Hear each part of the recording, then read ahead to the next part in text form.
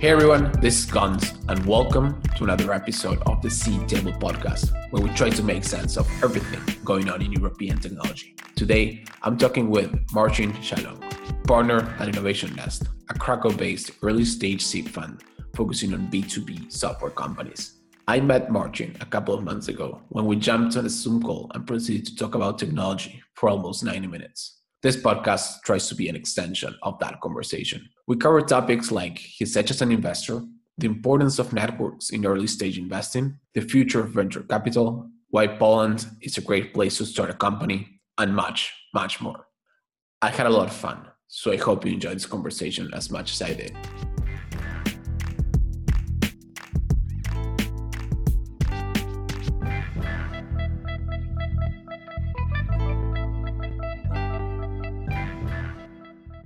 Let's start by you telling me, but mostly the audience, a bit about Innovation Nest and what you guys do.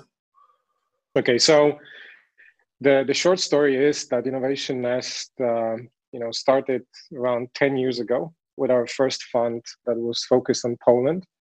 It was like a pilot for us. So there was just a few people in the fund. So there was like four of us at the beginning, and roughly 10 years ago, the Polish government started to invest and develop like the VC ecosystem. So they've launched several initiatives to help first launch accelerators, then help private capital to raise funds with the support of a fund of funds that was set up by the government. So the caveat was that most of those initiatives were somehow focused on Poland alone. So no one was able to invest outside of Poland. So it was very limiting, right?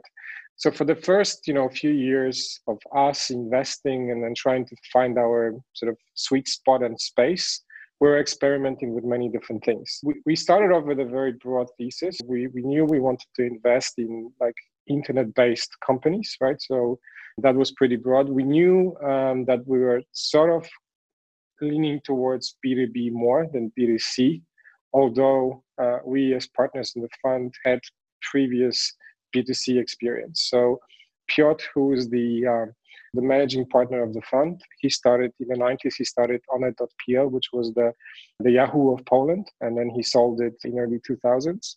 Marek, who is the second partner, he was the CEO of Onet for several years, and then he ran various sort of operations in the B2C space, mostly based on the advertising model. He dealt with like the emerging advertising, like online advertising market.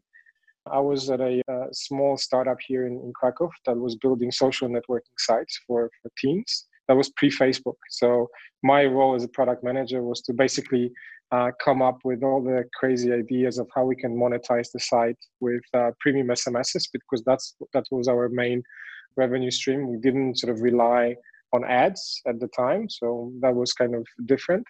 But anyhow, we started investing and many different opportunities were presented to us, but somehow we were leaning towards that B2B approach, and that was like the first few years, the foundation of our current investment thesis. We knew that probably we are entering this mega trend of software being transitioned from legacy on-prem software to the cloud, right? And we stumbled upon a problem, right? So with the fund that we had at the time and its limitation to Poland as the only geography where we could invest, it didn't make sense, right? From an investment perspective to focus on B2B like software companies in Poland alone, right? So we knew that the goal for us is basically to raise a second fund, or the first real fund, right?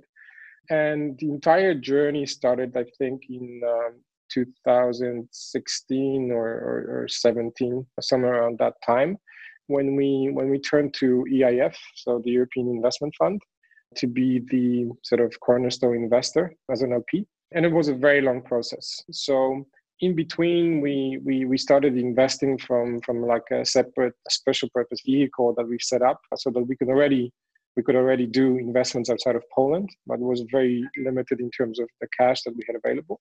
So we've done some investments in the US, we've done some investments in Europe, We even done an investment in South Africa, which was kind of crazy.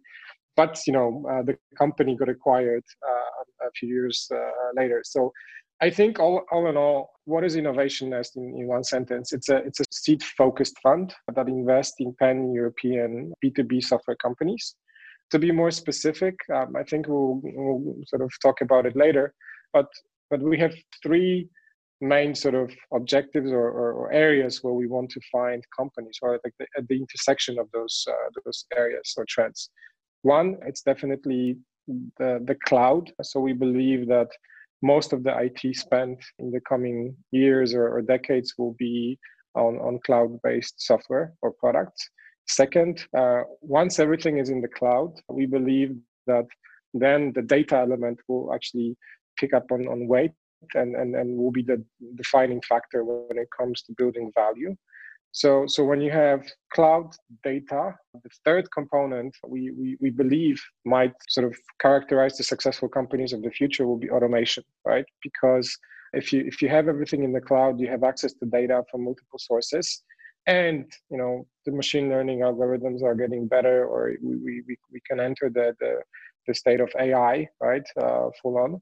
Then I think we will see that most software will be much more automated than now, right? So I can't imagine that in the future we will be entering manually things into forms, right? I think that's going to be the role of that automation.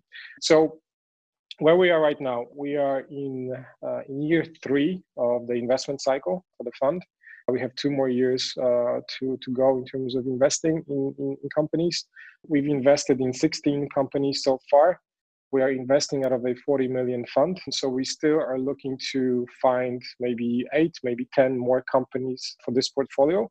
And then we will hopefully raise the third fund to continue investing. So that's pretty much it. You mentioned the intersection of cloud, data, and automation. Do you consider that your sort of edge as a fund, or how do you think about your edge as an investor or as a fund? It's actually something that is evolving. It's a constant iteration on what we consider to be our differentiator, right?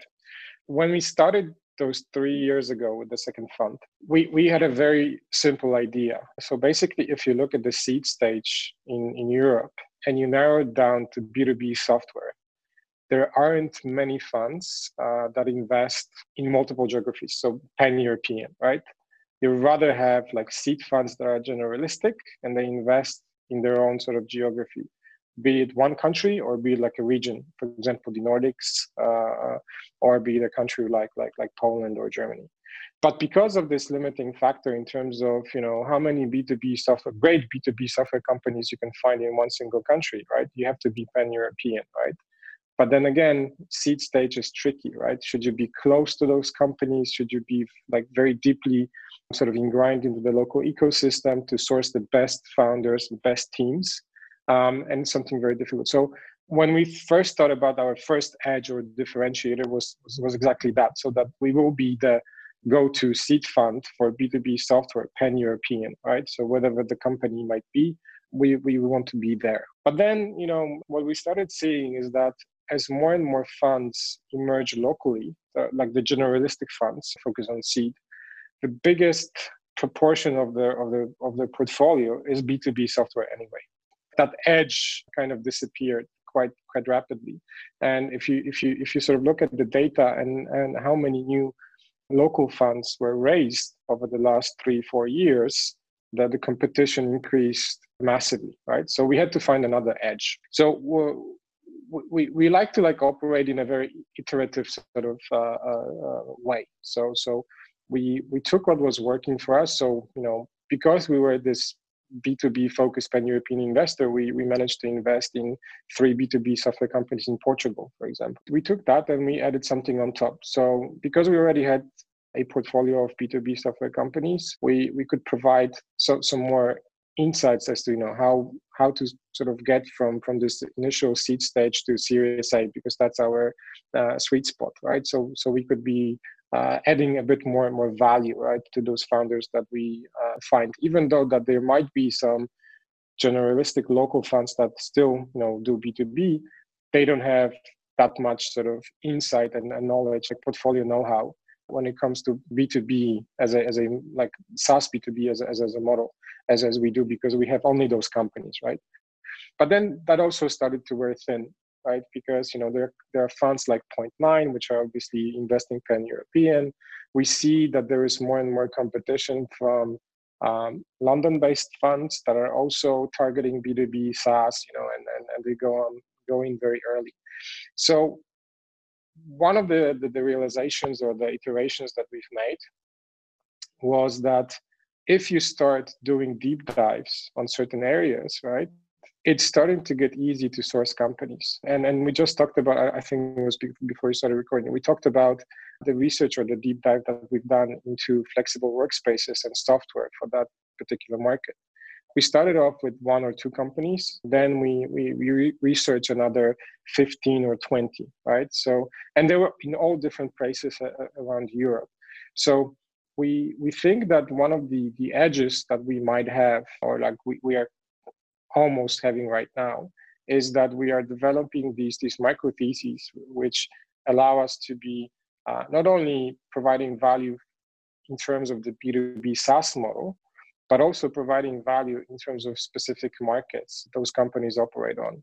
And I don't know if it's unique for us, if it's a long-term edge that we can have, but what we found over the last few months is that when you apply this kind of logic of going deep into a certain market, you start to see things that maybe other investors are not seeing. And this is the kind of feedback that we also get from founders. Like when we engage with founders, they usually tell us that they are surprised that we know so much about their micro market, right?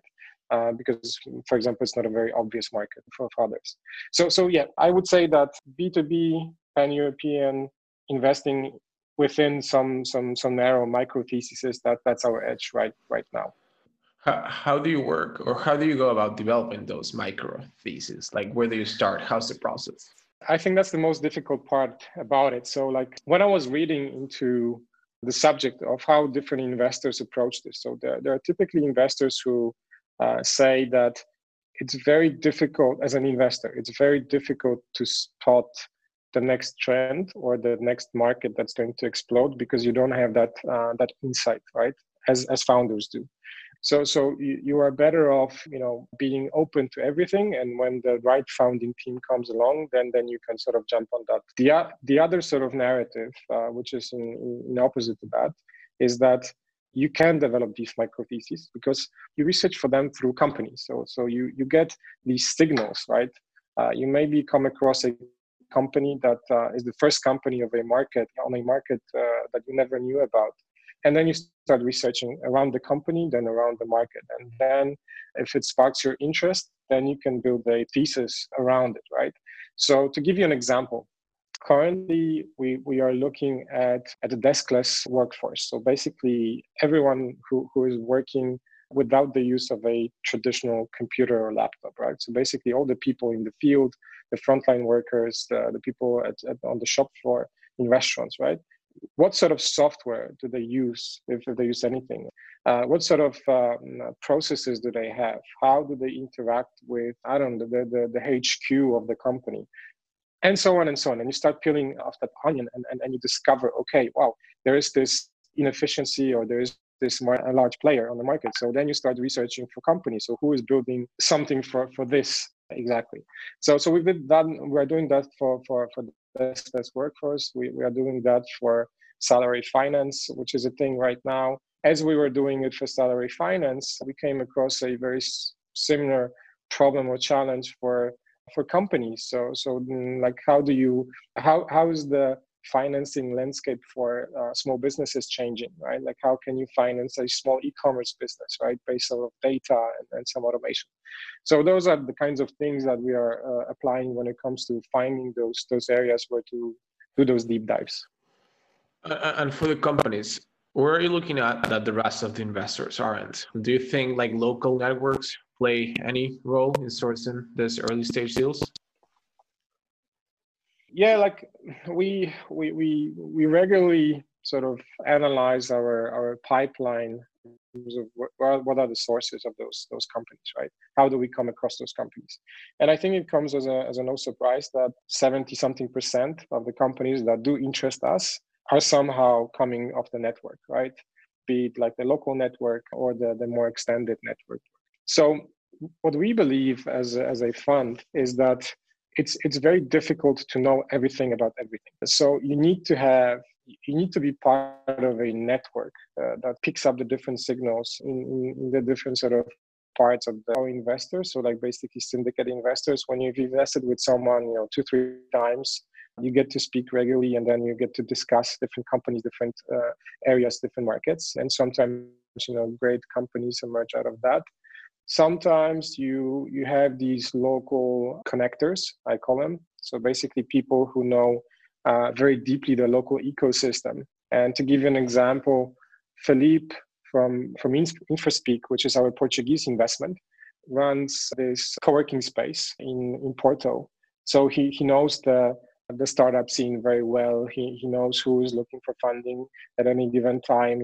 People come to him for advice also. So like there are these sort of nodes on the network that you can tap into for sourcing. These networks exist, but they are not interconnected. So what we see is that London is a very strong and dense network. So pretty much if some interesting company is raising money, and they might be like in a stealth mode, no one knows about them, the right people know about that deal, right? And they share it. And then, the round is announced and everyone is surprised, well, like how did we miss that? When it comes to Central Eastern Europe, this network is building, and I would sort of wager, I guess, that it's building because many of the funds have the same LP, which is EIF. So like if you look across, Estonia from like Poland and then Bulgaria, like there are funds where EIF is invested and we know each other, right? Because I don't know, we even go to the same event hosted by EIF in Luxembourg. So like that's that network, right? Then there's also like the function, I would call it the functional network of B2B SaaS, right? So we used to run these SaaS meetups quite regularly. We've run them in Poland, and they gathered people from the region. So that was a network already. And there's also the broader VC network. So we are also doing something which is called the VC meetup in Warsaw. And I think we've started 3 years ago with just a bunch of people, I don't know, maybe 20 investors in the room. And by now, the list of attendees grew to several hundred of investors, right, that participated in the meetup. So I think, yes, definitely. The short answer is like networks are a source. I've been thinking about networks for a while. And what I've seen is networks or sub-networks and the nodes within those networks are key for essentially for company building. And it could be anything from the YC network and what they've developed, or the EF network and what they've developed. What I've been trying to sort of answer to myself, and I haven't reached to a good answer yet, is can we actually take those networks online? Like, what's the software layer of those networks? Can we build them but still retain the power of the network? Like, what do you think? Mm-hmm. Well, what we are currently investigating is if you would have two types of networks. If you would have a public network that is open, right? So basically anyone can join. The conversations are public, so like everyone can see what's being discussed, versus private networks, right? Are people willing to share the same things, right? On the two different types of networks. Which type of network do people value more? The sort of exclusive, invite-only small network, or the inclusive, open, anyone can join type of a network, right? And for now, our sort of understanding of value is in small, very deeply connected networks, right? So to give you an example, within our portfolio companies, we have companies that went through all the major US accelerators. So we have a YC-backed company, a Techstars-backed company, 500 startups-backed company, Alchemist-backed company, and even we have a Seedcamp backed company when it comes to Europe, right? So I think that covers pretty much everything, right? And to be honest, like we as an investor, although we have those companies in the portfolio, never benefited from the networks those founders have built, right, within those accelerators. So that's that. There is a divide, or there's a bridge, right, that you have to cross to tap into that. But on the other hand, we are constantly benefiting from a small network which is private, and basically these are like few investors from the region that we constantly talk to, right? And there's like a live conversation going about deals that we are working on, and founders and markets, right? So I think there is a fine line between building a large connected network that is open to everyone, right, and that provides value, versus something that is much more closed and exclusive, which provides a different kind of value. I think we will have both networks. So even LinkedIn as an open network is an example, right? So like if you spend in our industry long enough and you build those connections, then you can pretty much reach everyone as a second connection, right, on LinkedIn with a warm introduction, right? So that's the power of that network. But that network is useless if to get inbound leads or deals from the network itself, right? You have to have a much more sort of a much deeper connection to some nodes on the networks for those nodes to be able to share the good deals, right, with you. So yeah, that's my perspective for now. Will we see a pan-European network of investors that is useful and is sharing like really valuable, I don't know, content or deals? I don't know. I think it's going to be few different networks, mostly connected through like syndicates. So basically, the investors that are investing with each other constantly, they will sort of share everything, and that will create the network. And it's even visible in the data, right? So if you look at who's investing with whom most often, you can already spot the network, right? So Crandom and Point9 would be one example, and then the sort of London-based fund. So yeah, I think that's because the size of the network changed the dynamics. So if the network is small, then it's not a zero-sum game. Like you can actually all invest together. But once the network starts getting bigger or pan-European, then investing in the best companies becomes a zero-sum game, and then the incentives are not aligned to invite people. So the challenge at the end of the day becomes, how can you build small private networks at scale without fucking up the incentives? Yeah, and I think maybe, I don't know, what do you think? Maybe the answer is that there's going to be, or there already is, a pan-European network, which is like the top level, right? And then there's going to be sub-networks that are sort of part, but they're exclusive. So we kind of know each other, like everyone knows each other, but then you know certain people better, right? And that's your sub-network. Yeah, so if I had to think about it, and this is like a purely like software abstraction, but I'd have like one big sort of room, which is the pan-European network, and then I have something like breakout rooms where, and you as a fund that intersects between B2B SaaS and certain geos, for instance, you'd be in a couple of breakout rooms where you start getting this sort of network effects, because if you invest with the same companies in the same sort of geos or industries or whatever, then for those companies, like that, like the strength of that network should, in theory, benefit the companies, right? But it's not a simple answer, I guess. Yeah, and then there also might be a human element, like human character element. So like let's take conferences, for example, as another type of a network, right? If you travel the conference route long enough, like in Europe, you see the same people, and those people hang out in the same sort of circles. But those circles like are closed, right? So it's you could have a conference like, I don't know, SaaS Talk, for example, and there's like hundreds of people at the conference. But to get to that inner circle of that, the highest value network, right? It's super difficult, right?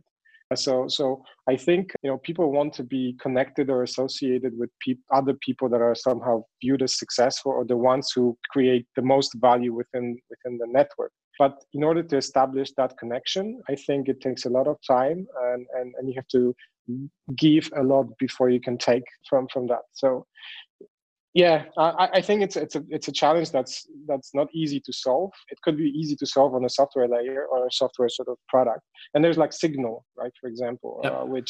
which some people sign up for, and then I get these requests, or I get these notifications from Signal that someone connected with me, whatever. But I think a more valuable network is your sort of 20-person WhatsApp group that you hang out all with all the time, right, and exchange information. Yeah, well, as you said, the software side is the easy side. And whatever the software side is the easy side, then that's a very, very bad indicator. Yeah, It's a lot easier to fix software than humans. I'm going to pull definitely. us out of the rabbit hole with another question, just change directions a bit. Mm-hmm. Mm-hmm. What feel like, as you said, you develop micro thesis, right? What field sectors look dumb or weird right now, but in a few years may look mainstream or much, much bigger than they are currently? So an example could be esports, for instance. Mm-hmm. Mm-hmm. Yeah, for us, it's a bit difficult. So we are this boring B2B SaaS investor, right? So esports sounds super exciting. And I think if you go back, even 2 years ago, right, this wasn't a thing yet. I think there were like people who were into that, and it was like the early days. I remember a friend of mine who had a company in the B2B space around languages and language learning. He pivoted into like esports, and like it was failing with the first idea, but when he pivoted to esports, he like the company basically exploded. So yeah, definitely there are these areas that sort of feel uncomfortable right now because not many people understand them. Obviously like if you look at the last 5 years, probably like blockchain and bit like cryptocurrencies were one of those areas where people like were saying like, do we really need that? How is it going to change anything? And like looking even at the Union Square Ventures, right, where they are a very thesis-driven fund. So like if you look at the different theses that they've invested in over the years, over the funds, the latest one was around this decentralized web. And if you look at the investments that they've made within that thesis, some of them, might seem kind of, is it really going to work? It sort of feels very uncomfortable today.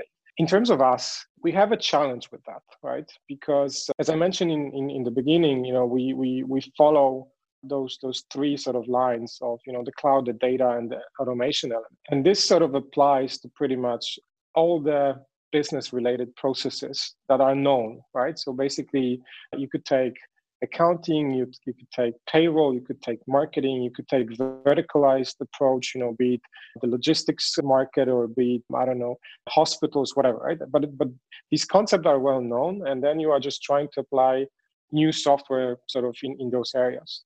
Whereas I think that the biggest fun or the biggest innovation that we are seeing right now is in sort of completely new ways of doing something, or creating markets or products that haven't existed in the past. And this is something where we don't quite fit. But even having said that, I think a good example right now would be something so obvious and in plain sight as e-commerce, right? So if you think about what COVID has created, like in terms of market momentum, because of lockdowns in so many countries, people that even today never bought anything online were seriously forced to buy something online. So for them, it was a totally new experience that kind of probably felt maybe not that natural. But because they've tried it, I think it might actually create a new group of people, new consumers that will somehow post-COVID also choose to buy online, right? So for them, it will feel more and more comfortable. And then, when you think about the aspects of something so simple as buying a product online, what isn't currently working efficiently? So we look at logistics, and, typically you would order something and a courier would deliver it to your house or your office. But what are the other ways this could be done that kind of feel strange? Could people deliver stuff to some strangers, place, and then you pick it up from them, sort of like an Airbnb model for pickups or other things, so those are the kinds of things you could think of. When it comes to our areas, nothing feels that weird that we would sort of notice that, right? So maybe that's just the characteristic of B2B, how it is. I don't know. What do you think? Like, do you see any areas within B2B that kind of feel strange right now? I think I agree, and maybe this was more on the consumer side, but the way I try to articulate what you've been saying is that what I think where the future is going, I think is applying machine learning and AI to every sort of level and process at the enterprise, for instance. So you were saying about shipping and logistics, that's one. Accounting, there's this company that came out of EF called Tractable, and it's a perfect example. They apply machine learning to identify insurance damage, and they seriously speed up and make the insurance claim process a lot better and a lot cheaper, of course. Like, there's no human doing it, which makes it a lot. Yeah, so like that's a perfect example, and applying that towards sort of the entire spectrum of the enterprise is where I think things are going. And this sort of laps or interlaps with a post I wrote to my newsletter, which I also sent to you on the death of the tech company, and where sort of the niche and the acquisitions that we'll see over the next 10 years will be. And I think that's around deep tech, for instance. Mm-hmm, mm-hmm.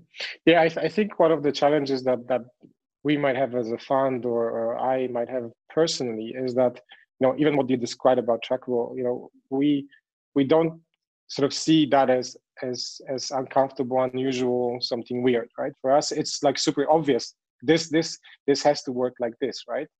There's even another company, I think, based in Germany. They just raised a larger round called, I think, Zeit Gold, that automates bookkeeping for small businesses. When you switch seats, right? Let's assume you are a small business owner today, right? And yeah, because of COVID, you had to digitize so many things around your business. For many of those things, they might feel very uncomfortable for you today, right? Because you're doing them the first time, right? And you were not even sort of aware that it could be done so easily. But it will feel like second nature in just a few weeks, and you will not want to go back to how we were doing things before COVID. So I think there's definitely an entire spectrum of processes that will be accelerated around software, B2B software, for the end user or the end buyer, as we sort of accelerate with the cloud and data and automation. But for us as investors, I think what maybe kind of feels strange or uncomfortable today is, or what we were hoping to see, is a next platform shift. And this is something that we were sort of betting on as the next revolution in software. So basically, if you go back in history, from PCs to the internet to mobile, people were expecting that maybe AR or VR will be the next platform on top of which you will see an entire spectrum of new software being built, right? The decentralized web thesis might be another sort of way of thinking about the next platform, right? Or blockchain, for a matter of fact. But it hasn't quite materialized. So I think we are currently stuck on this, mobile internet cloud platform where, you have billions of people connected to the network. You have more and more products and services available on that platform that are already good enough to use, right? So even if you think about, banking or accounting or all those boring sort of things, they are being more consumerized every day, and they feel like using Facebook. And I know that many people sort of use that relation, but I think this is really what's happening, right? So we are like, you could follow the Carota Perez, Yep. framework, right, for describing this. So I think, we have gone to the next phase, and now we are just going to see that so many things will actually start to work better, and not going to be huge innovations, but they're just going to make our life easier, faster, better. Then we can probably agree that the rate of innovation is slowing down or has completely slowed down at this point. How do you think that's going to affect venture capital over the next decade, let's say? I think this pace of innovation is not evenly spread. So like if you think about software, like pure software, like business applications and things like that, yeah, I think this is slowing down somehow. But then when you look at other areas of tech, so like biotech, for example, lab produced meat, to be very specific, everything that's happening around renewable energy, we see a comeback to that. I think those things will be accelerating, and we will see much more innovation in those fields. And I think it was Peter Thiel that somehow uses this analogy that if you look at medical research, right? Let's take various types of cancer. We haven't seen that much progress, even though that research has been funded for decades now.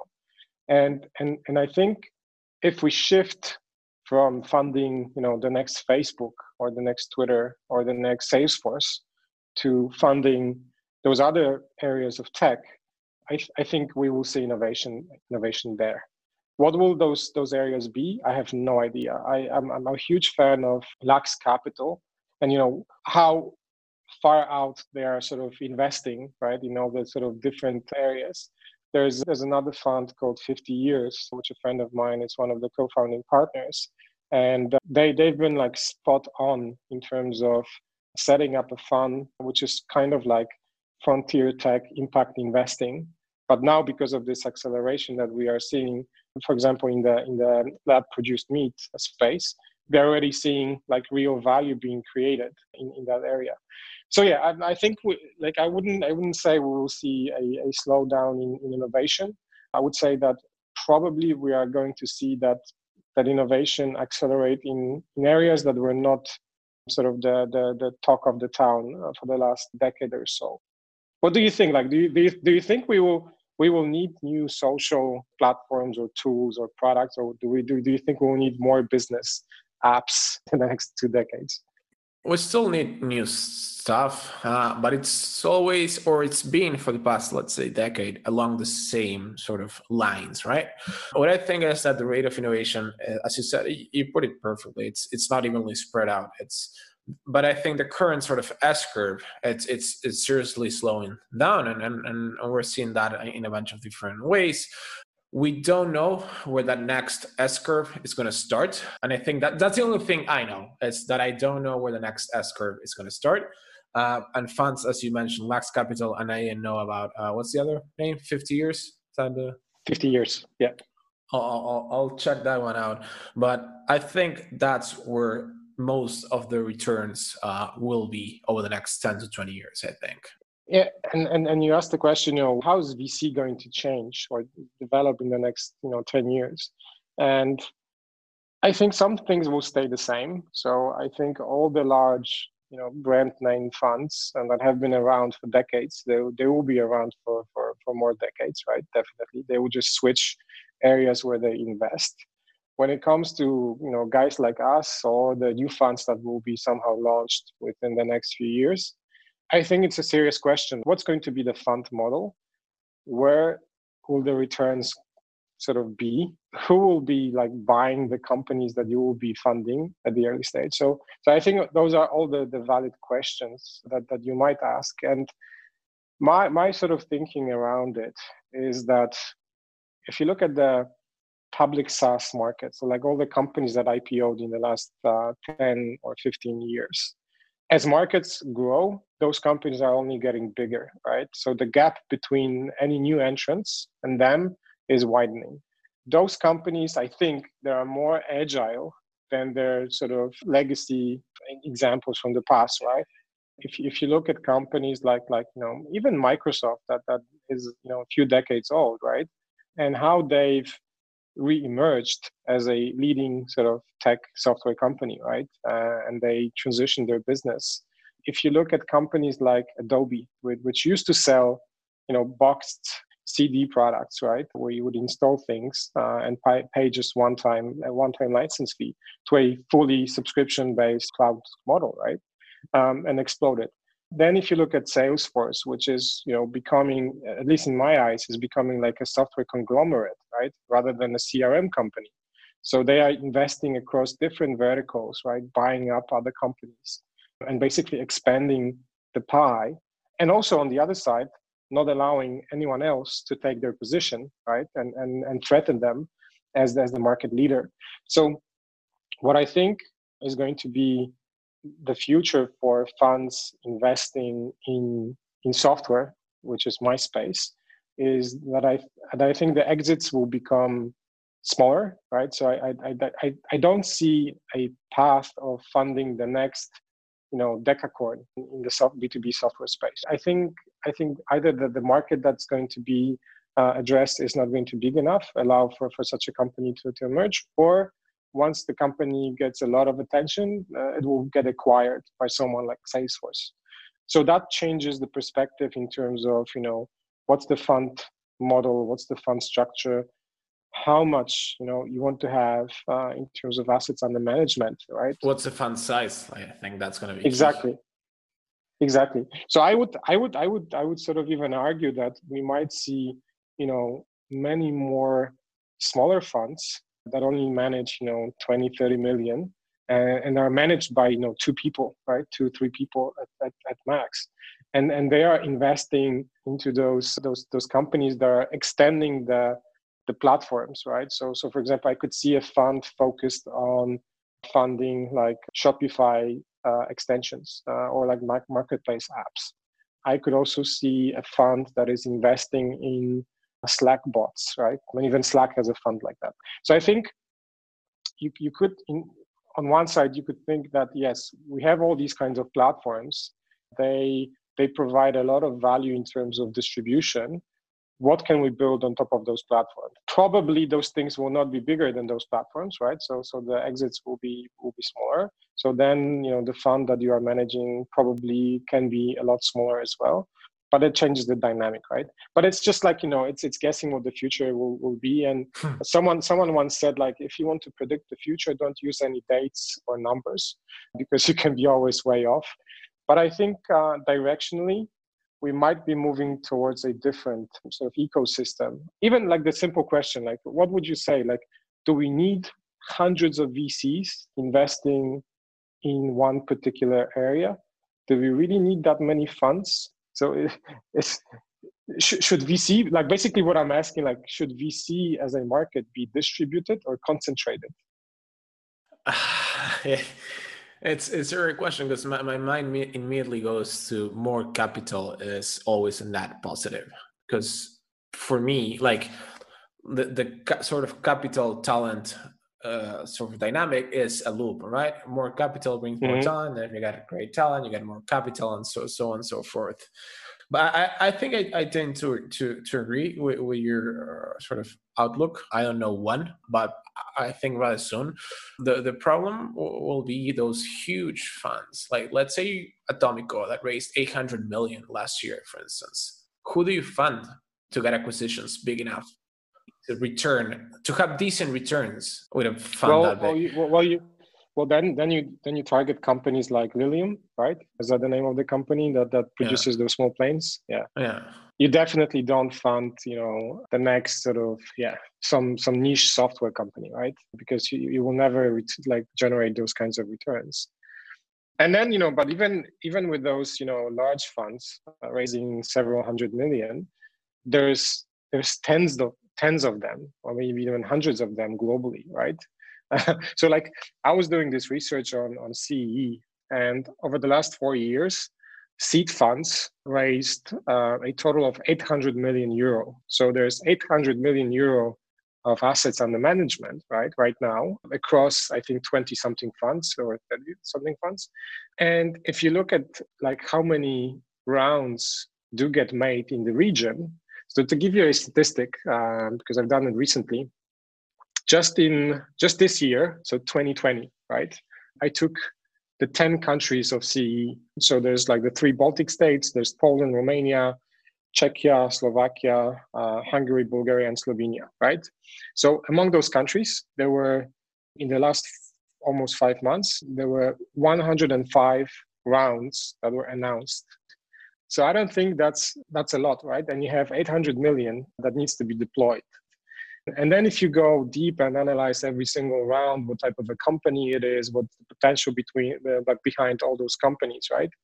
In many cases, you know that it's not going to be a very big outcome. It's not even feasible that it could be big enough.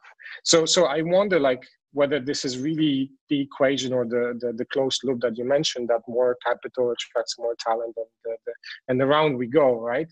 Because if you look at the data, right, when it comes to VC returns, there's a power law distribution, right? Yeah. So as an aggregate, and I think this is an interesting sort of topic to discuss. As an aggregate, VC as an asset class and as an investment sort of vehicle is very important for the global sort of economy, right? Or the economy of any country. Yep. Because if you look at the types of companies that do emerge from being supported by VCs, we wouldn't have Airbnb, we wouldn't have Uber, we wouldn't have many other great companies. But on the flip side, right, if you look at the returns of particular funds, they're highly concentrated. So that means that for every dollar, there's a certain amount that gets just wasted, that gets invested into the ecosystem. People learn, right? But there's a high rate of failure, right? If you look at the graduation rates of from seed to making it all the way to IPO, it's just like a fraction. Maybe it's a net positive. So even though that we have this 800 million in Central Eastern Europe to be invested, and maybe there's going to be only one more UI path that comes out of it, it's still good because people will learn, people will experiment. It will, increase the level of tech and innovation in the region, and the returns will come from the aggregate amount, not from the particular investments. Well, but as an investor, how do you invest on the aggregate, right? So this paper came out from AngelList last year, and they say essentially what you were saying, like returns are a power law. So your best bet is not to try to identify the best companies, because we all suck at this, or most people suck at this, is to invest in the index. Now, how do you actually invest in the index across a continent and across a million industries? Well, there are some hacks that you could apply. So, for example, you could invest into 500 startups, right, as an LP, which is something that we've actually done in the past. And now we are seeing those returns. So like with the 500 startups strategy, some people framed as spray and pray, we're actually seeing that those returns are coming, right? So they've scored quite a few good companies, right? When it comes to Europe, you have Kima Ventures. So Kima is investing, I don't know, at a pace of one investment per week or something like that. And they're like super fast. So they are a good index, I think, of the European landscape. But yeah, I totally agree that picking like one investment that will somehow make it is super difficult. Even if you have a portfolio of 20, 30 companies, it's still very difficult to get this unicorn into your portfolio, right? And even if you have scored a company that made it all the way, what's your ownership level? Like, were you able to keep your pro ratas? And then there's like this entire sort of puzzle of behind the scenes, round structures, and who gets pushed out of a round and is not able to continue to invest, and then is just stuck with a very small percentage of the company. So I believe the future might be like being specialized in being like super focused on one area. And this is quite interesting from a fund perspective and then like personal perspective. So let's take, I don't know, Accel as an example, right? A great fund. And if you were to say, who are the individuals behind Accel that actually find the next big thing, right? Who are they? And what's the dynamic of those individuals? Like, how do they find those companies? Is it because Accel as a brand creates this magnet that basically gets them a lot of inbound, or is it that they have some kind of unique market insight that they know where to look and they find those companies, right? And if even if you look at the UI path, which was turned down by so many great investors, right? And only the few believed, so like the Seed Camp and Credo and Early Bird, right? So yeah, I think that there are many sort of dynamics that show this power law distribution within the industry, and it's not only on the fund level, it's also on the personal investor level, and then the different sort of countries, because and even cities, like you cannot compare Tallinn with London, right? These two are not the same, right? So yeah, I think there's going to be there is many things that are not even, so they're very uneven in our industry. Yeah, well, I think the best way to summarize it, it's sort of a success of the successful thing, right? But you mentioned Tallinn, which I love, the European versus London. Let's dive a bit into Poland, into Krakow, which is your home. So you mentioned in an interview, I think a couple of years ago, that Poland has the benefit of being an Eastern European country with the mindset of a Western European country. Why is that?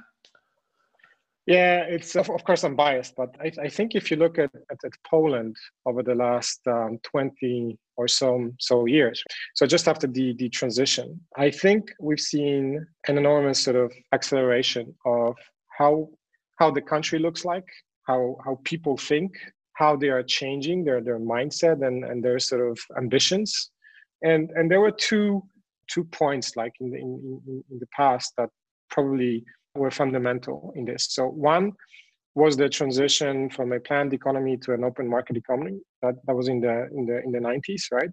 So basically, the entrepreneurship sort of spirit emerged, right? And people started, opening up small businesses in the very early 90s because they were allowed to, and they were, risking, everything they had just to build something.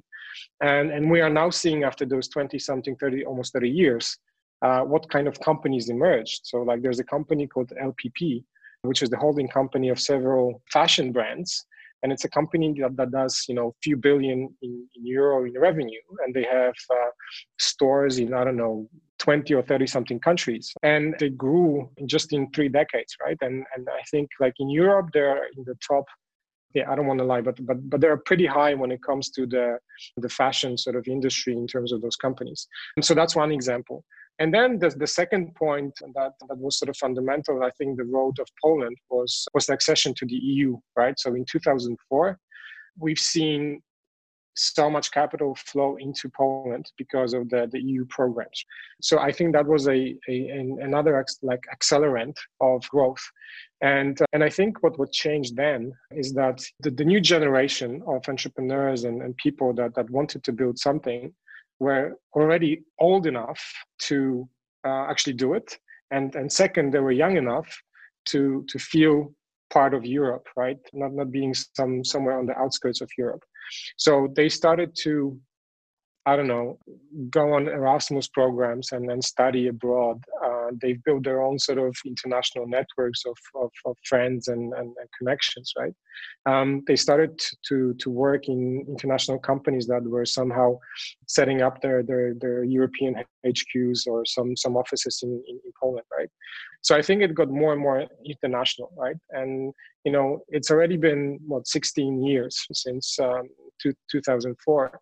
So I think, coming back to what I said in the past, of this, Western mindset, Poland is still relatively inexpensive compared to Western Europe. So the standard of living, if you are an engineer and let's say you work remotely for some, US company or some Western European company, your salary is at such a level that you have a much better standard of living than if you were living in, Berlin or Paris or London, right? You can afford a much bigger apartment or even a house. You can pretty much do whatever you want, right?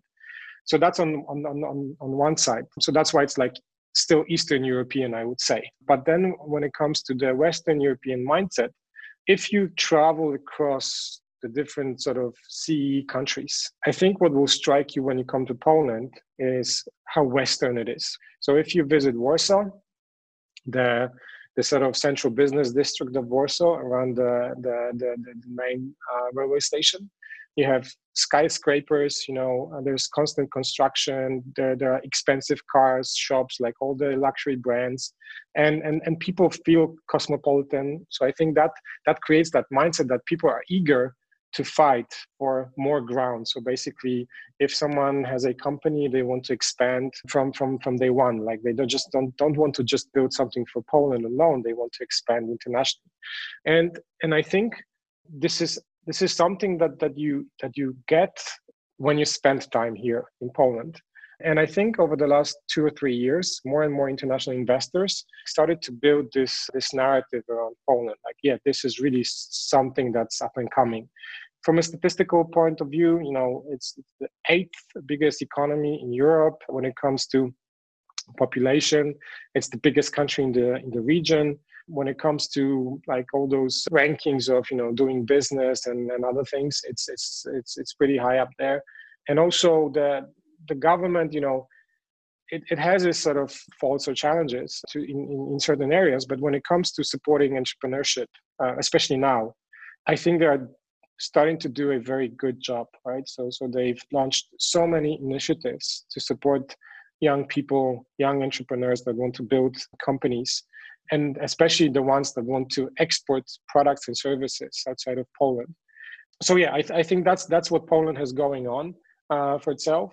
Compared to other Central Eastern European countries, I think our proximity to Western Europe is the differentiator. If you live in, I don't know, Poznan or Szczecin, which are very close to the German border, you can just drive, right, to Berlin and super close. So yeah, I would say those are the sort of things. When it comes to Krakow, to be specific, so Krakow is a relatively small city. It's only 800,000, depending on the different sort of ways you can look at the population of Krakow, up to probably like a 1.2 million agglomeration of the city. But what's really interesting is that for some reason, and to be honest, I don't know why, many international companies have located offices here in the city. Maybe it's the engineering talent because we have a good technical school like university. Maybe, I don't know, it's the local airport, which is constantly growing and is connected to pretty much all the other cities in Europe, with even direct flights to some US cities. But we have Motorola, IBM, ABB, we had Google. From the new sort of tech companies, we have Uber, we have Revolut, I think, has an office here in Krakow. So I think it is growing as an outsourcing or offshoring kind of a location. It's a tourist town, so I think we've already passed 10 million visitors to the city. It's constantly growing its infrastructure. So yeah, and it's a great city to live in. Do you think there's an opportunity for foreigners, European or not, non-European, to move to Krakow and start a company? Because right now, I think one of the countries that has the monopoly on that, at least in a public way, is Estonia, right? People moving to Estonia and build companies. Do you think there's an opportunity for Krakow in that? It's already happening. It's already happening. So I think there are several places around Central Eastern Europe, or even Europe. Like you could even sort of consider Portugal as an interesting country. And within Portugal, maybe not Lisbon because it's getting a bit more expensive, but Porto and Braga and some other places. But when it comes to CE, definitely yes. Tallinn, or Estonia is the place, right? With the EU residency and all the sort of other sort of things that the government is doing to attract businesses. But then, yes, then there's, Krakow when it comes to Poland. Romania is also a destination. Bulgaria, I've seen some companies relocate to like some founders relocate to Sofia and start their companies there. So I think it's not going to be one place to dominate. I think, and it applies to Europe as a whole, I think we are a network of connected dots, right? And every dot has its own sort of unique thing that it offers. If you for example, take London, if you are building anything in fintech, why would you locate anywhere else than in London? You have access to so many things, so many resources. But on the flip side, it's super expensive, very crowded, maybe not a very good place to live. So I think, depending on what you are building, what you actually require, If you require, inexpensive engineering talent, then maybe, you will move to Kiev and Ukraine, right? There is no one right answer. I think it all depends. If I was to pitch Krakow as a destination, we are actually discussing this with one of my friends who's a site director for a company here in the city. And we are discussing this concept of open KRK, which is the code for Krakow. So basically, if you look at scale-ups that are coming out of Europe, they're coming out of Paris, Berlin, London, Stockholm, pretty expensive places, right? And when you think about the resources that they will require to grow further, I think there is an option where they could think about locating some of their offices in Krakow, for example, where they already have a tested playbook, because so many companies have already, set their feet here, and they could take advantage of this still Eastern European salary net, or like all the other sort of resources that you require to build a site in a place like Krakow. And maybe, Revolut and Uber are the examples, right, of companies that already see that and are locating those operations here in the city. One thing that you mentioned is that the scale-ups come from expensive places. And I think, and I haven't articulated this fully, but I think there's something to it. And it's something around the fact that the people who are willing to put up with the high prices, crowded places, shit living, are the ones who are ambitious enough to build the huge companies. That is by no means a strong sort of a firm rule, right? Because you also have cities like Barcelona. It's a lot more affordable, at least by sort of big city standards, and you got unicorns and scale-ups almost everywhere at this point, which is also a trend that we're seeing, people going away from the sort of the city centers. But I think there's something to it, and a good way of mixing it would be starting it somewhere where the capital and the talent is, and where the capital and the talent is sort of gravitating towards. It could be London, Paris, Berlin, even a place like Munich, and that sort of having part of the operations in a place like Krakow. It's the $1 or $10 billion question. Where to sort of gravitate towards, right? I've recently checked on Crunchbase what is the HQ location for UiPath, and obviously it's not Romania, right? It's New York in the US, right? So I think when it comes to starting companies, it's still the phrase that you can start anywhere is still very valid, right? But then what becomes challenging is, where do you have access to the best people, the capital that you require to scale, right? And unfortunately, it's in the places where the density of the network is the highest, right? And it's just going to be like that. So I don't think we're going to see that part of the ecosystem being distributed, or that part being fragmented. I think it's going to be highly concentrated in a few cities that we know already, right? But then, as scaling those operations will get more expensive and difficult for other reasons. So, for example, if you were to set up a engineering team of 50 people, how difficult it will be to do it in Berlin and London, right? Versus Krakow or Bucharest or Sofia, right? So I think we will see that the HQs are located in those hubs that where the density is very high, and then we will have satellite offices for other functions.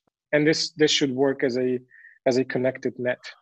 Yeah, you mentioned that we can still start a company from anywhere, and I think that's absolutely true. What do you think are the biggest bottlenecks holding more people back from starting more companies? I think it's the comfort zone, right? So, and it goes back to what I said about Krakow, right? So even though that we have super talented people, they are not that eager to start companies. Why? Because they have a very comfortable life, right? So they can work for Google and they can work for other companies that pay a lot, right? And you can still grow within those companies, and you can have some personal challenges that you can achieve. So I think there's something to that comfort element. And then I think it's, I don't know where I read it, but someone just posted an interesting thought that COVID might actually be very positive in terms of entrepreneurship and the drive of people to do something, because suddenly they don't feel that comfortable anymore, right? And whenever they feel uncomfortable, they start to think and they start to, experiment and then do stuff, right? So when you think about the different places where life feels not that comfortable, right? Maybe those will be the origins of some companies, great companies. Then they will probably gravitate towards the hubs, right? But the origins might be there. And also when it comes to motivation, like what motivates people to do something, I think that there's a ton of research on that. What motivates different groups of people.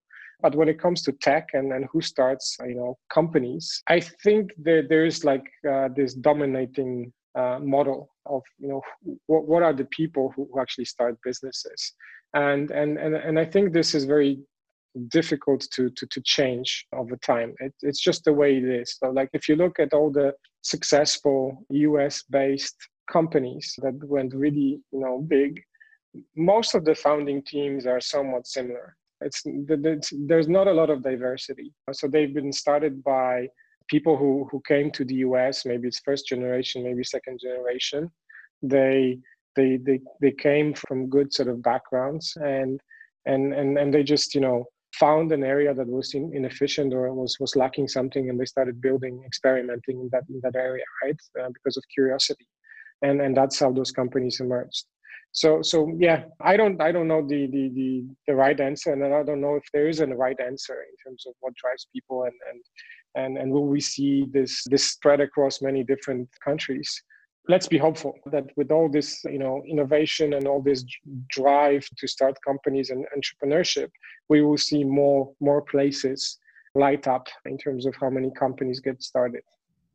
Yeah, let's be hopeful. I think that's a perfect note to end on. So thank you so much. We ran almost an hour and a half, and it's been a fantastic conversation. Yeah, it was awesome. Thank you. Hey, this is Gons again. If you enjoyed this episode of the Seed Table podcast, please let me know by leaving an honest review. If you want to get more good stuff from me, subscribe to seedtable.com. Seed Table is a weekly newsletter on European technology. It goes out every Friday morning, and it's read by thousands of founders, investors, and operators. That's all for today. Thanks so much for listening, and see you next time. Ciao.